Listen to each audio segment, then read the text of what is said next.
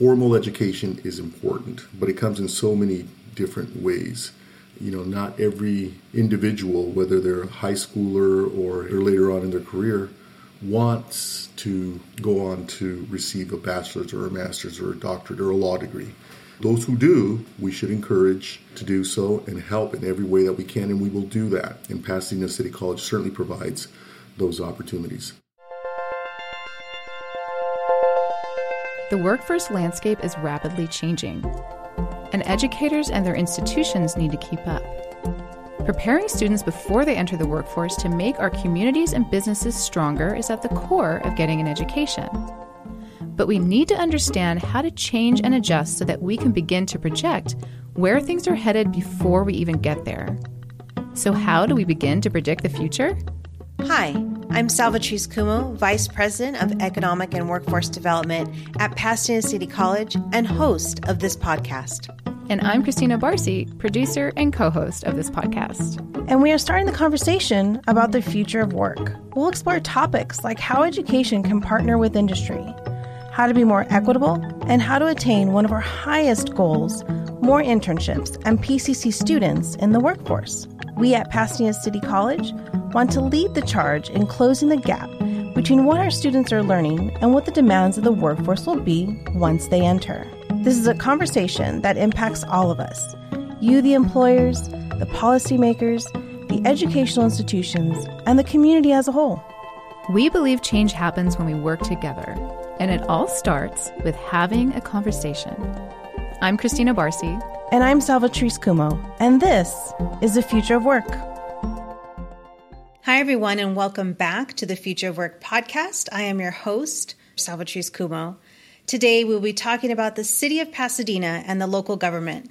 We will also talk about how community colleges can work with their respective cities to better the opportunities for their constituents. With that being said, we are very excited to welcome Mayor Victor Gordo, Mayor of Pasadena. Mayor Gordo was elected Pasadena's third citywide elected mayor on November 3rd, 2020. Throughout his time as mayor, he has focused on fostering an improved quality of life and promoting safe, family-friendly environments throughout the city. Mayor Gordo also serves as the General Counsel and Secretary-Treasurer for the Laborers International Union of North America, Local 777. Good morning, Mayor Gordo. Thank you for joining us. Good morning, Salvatrice. Thank you for having me. You bet. Such an honor to have you. And I know that your schedule is very impacted. And so for you to kind of carve up some time for us, we are absolutely honored and grateful that you did that. Thank you for having me. It's an honor. This is a question that I ask all of our guests that come to our show about the future of work. If you can share a little bit about what led you to become mayor. Sure. So I was originally born in Zacatecas, Mexico, small village. My parents brought me to Pasadena when I was 5. So I grew up in Pasadena from age 5. Delivered the Star News, worked in local restaurants. And the Star News was our local newspaper for those who remember newspapers. And I followed, because I delivered it every day, I followed the front page and the local news and became very interested in civic government. All the different issues, the different personalities. And I became more and more involved as I attended Pasadena City College and then went on to higher education, including law school. And I just took an interest. I appreciated what residents of Pasadena had done for me and my family and decided that I wanted to be involved. That was a pleasant surprise. I didn't know that you attended Pasadena City College. That's excellent. It's so appropriate for this conversation. And at what moment did you decide, this is where I want to be? I want to get involved in local government. What point of that either academic journey or professional journey where you said, this is the moment I need to be there? I think it was probably in my late teens when I was contemplating higher education and law school. I decided I needed a higher education degree that allowed me to participate in local government, but also make a living if I could. And I decided that law was the path for me. And I made that decision in part because I wanted to participate in local government. And so that's what I did. I went on to school and ultimately received my law degree, became a practicing attorney, and ran for office.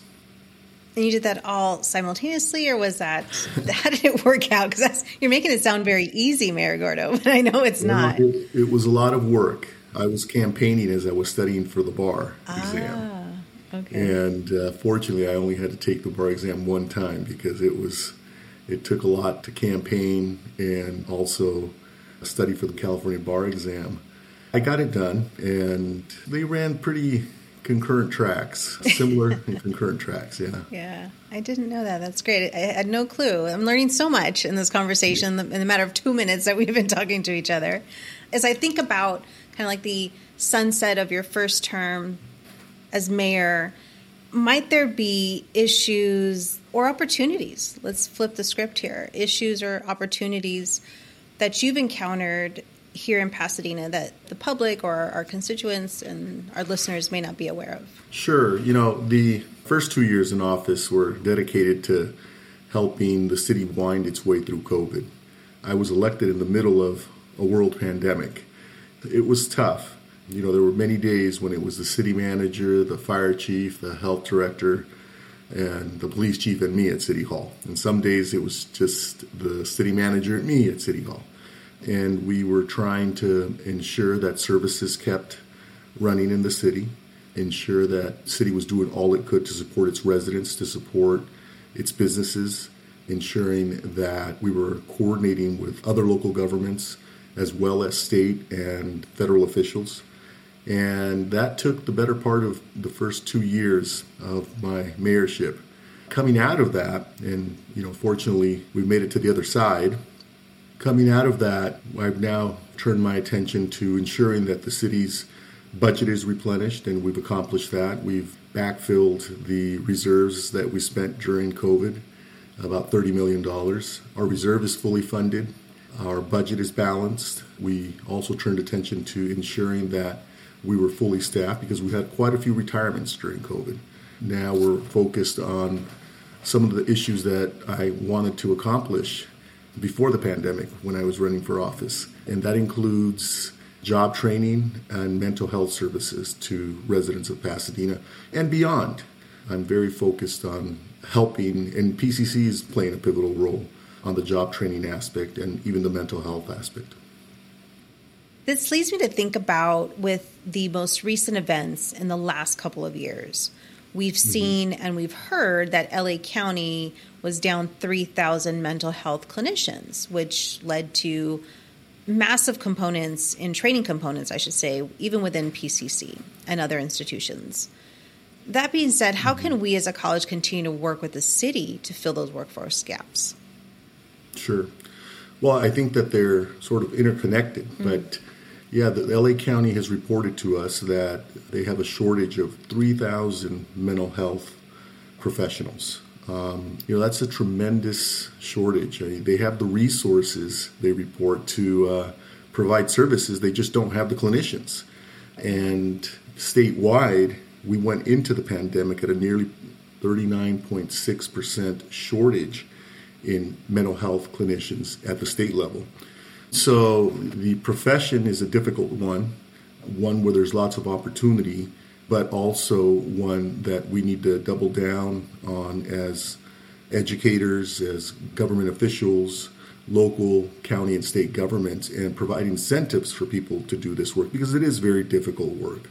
And one of the components of the mental health clinic that we're working to bring to Pasadena together with the County of Los Angeles is a job training component where clinicians would be trained as they provide services to residents of Pasadena and beyond. And so it's not just a provision of mental health services at the clinic, it's also a training ground, if you will, for clinicians, bedside assistants, and other medical professionals. While they are gaining the knowledge and the education around becoming a clinician? Correct. I see. You mentioned incentives.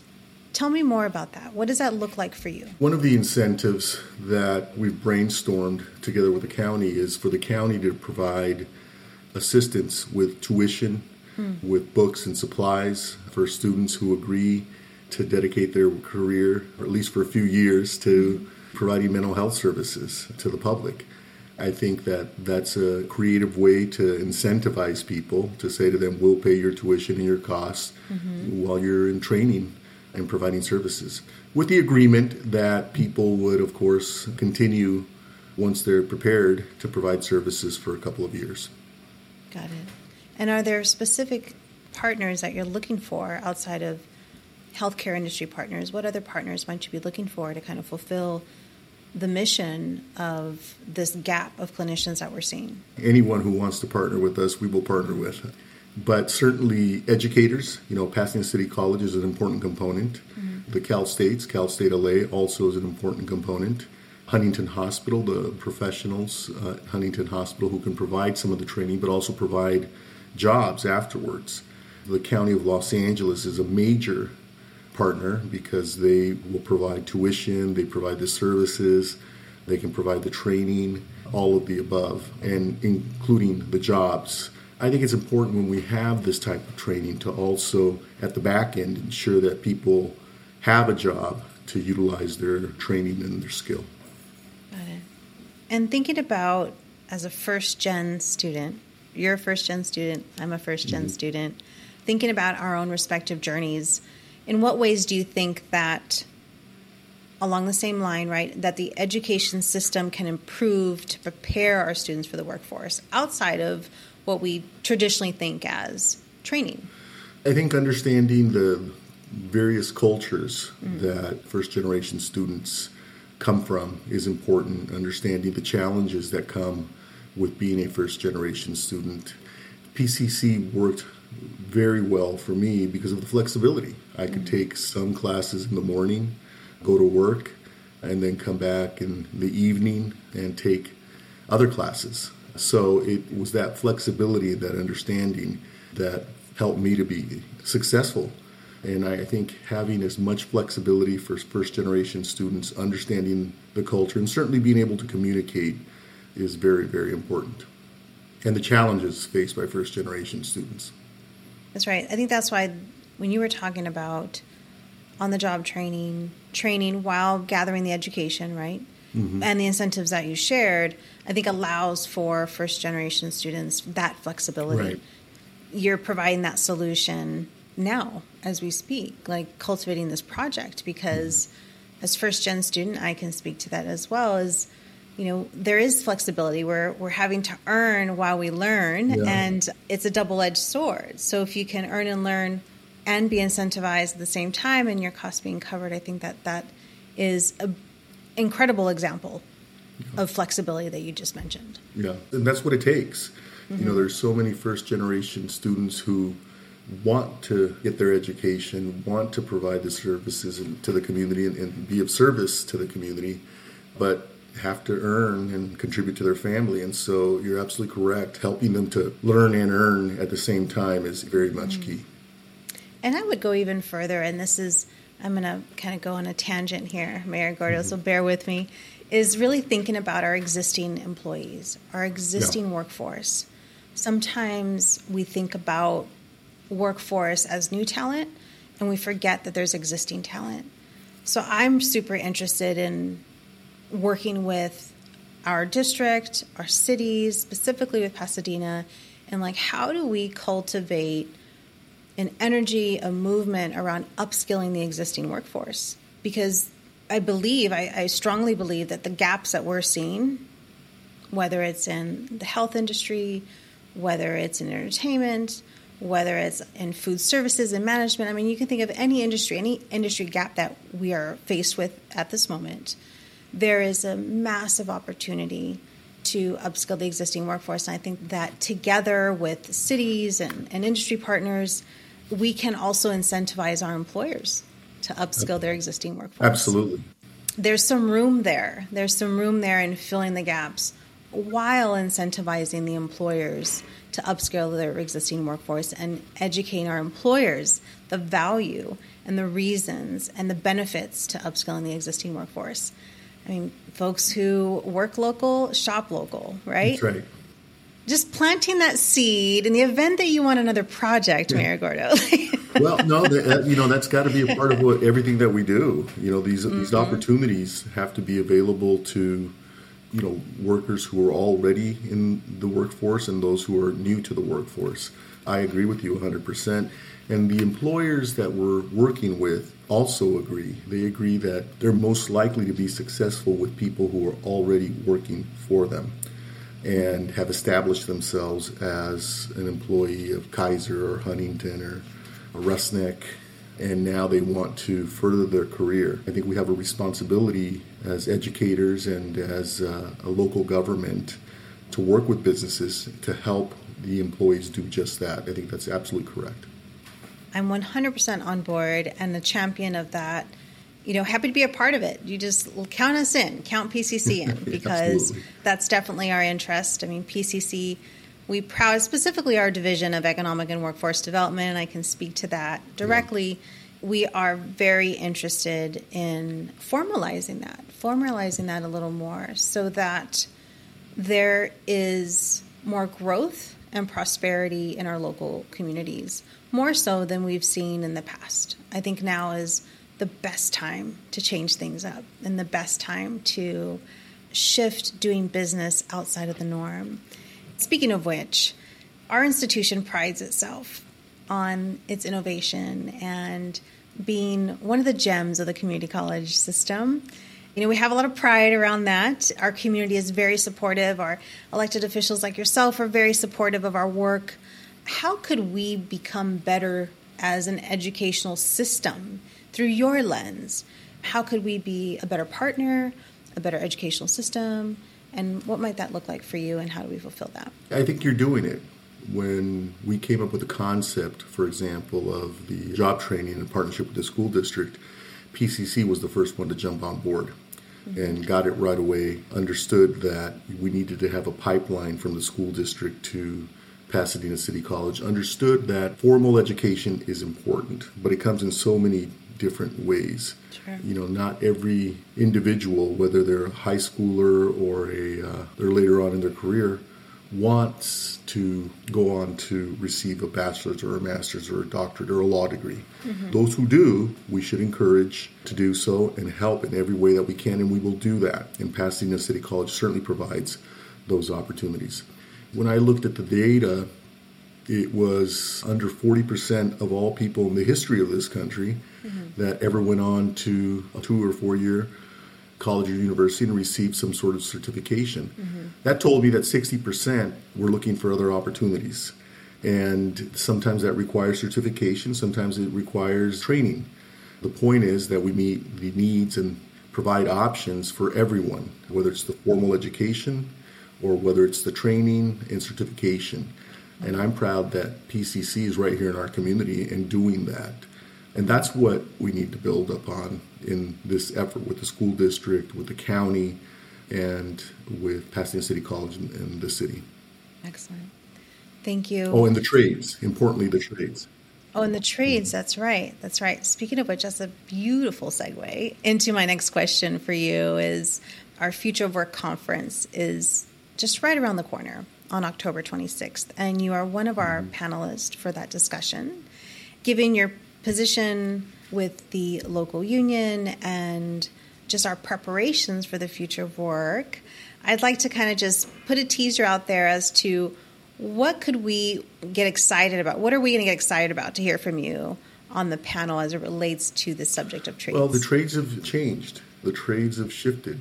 Technology is taking over, and it's incredible to see careers that both provide a regular paycheck, but also a very good lifestyle because they provide a paycheck, a pension, health benefits, all of the things that people need to live a decent quality of life. Those careers are expanding. They're expanding exponentially. I hear from the trades over and over, we need people. We need iron workers, the laborers, electricians, plumbers.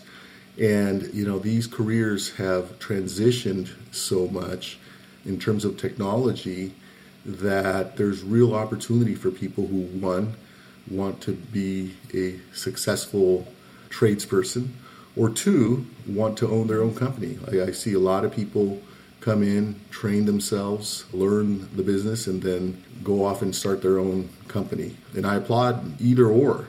There are also opportunities now, we don't think of the trades as we used to, but the trades now include hospital workers, nurses and nursing assistants, restaurant professionals, hotel professionals, communications workers, the lines workers that work on our power lines, make $200,000 to $250,000 a year with overtime. So all of those jobs, the fire service, law enforcement, all of those jobs are now considered part of the trades movement. So I'm excited to talk about that. I'm excited to tell people about the various opportunities and the professions that are out there for them to take up. We're super excited about it, and we're thankful that you'll be joining us that day. Before we conclude this conversation, you mentioned something that really resonated with me. You said the trades keep saying, we need people. We need people. And we hear that a lot. We need people. But it's so complex. It's a really complex issue, particularly because when we say the phrase, we need people, that involves us being flexible, what we talked about earlier. Are we being flexible with training? Are we compensating well? Are we being inclusive of all communities? Thinking about even like redefining trades. I mean, I think that and we'll certainly dive deeper at the conference, but I feel like the perception of trades is shifting. It's shifting in that we're braiding in technology, as you shared. We're shifting in that we're braiding in other industries that may not have thought of as trades. I'm really excited about for the conference is like redefining trades in a positive way that allows for greater value propositions around this work because I think for so long there may have been a slight disconnect on what trades really is.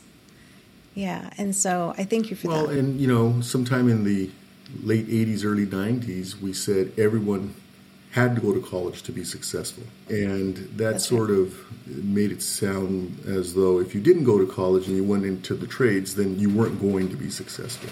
And I think that, that harmed a lot of people because it's never been the case. As I said, under 40% have gone to college. And again, we'll support them, we'll help them get there.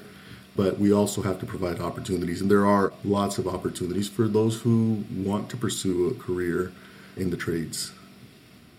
Well, I'm super excited about it. I'm very excited about the conference. I look forward to seeing you there.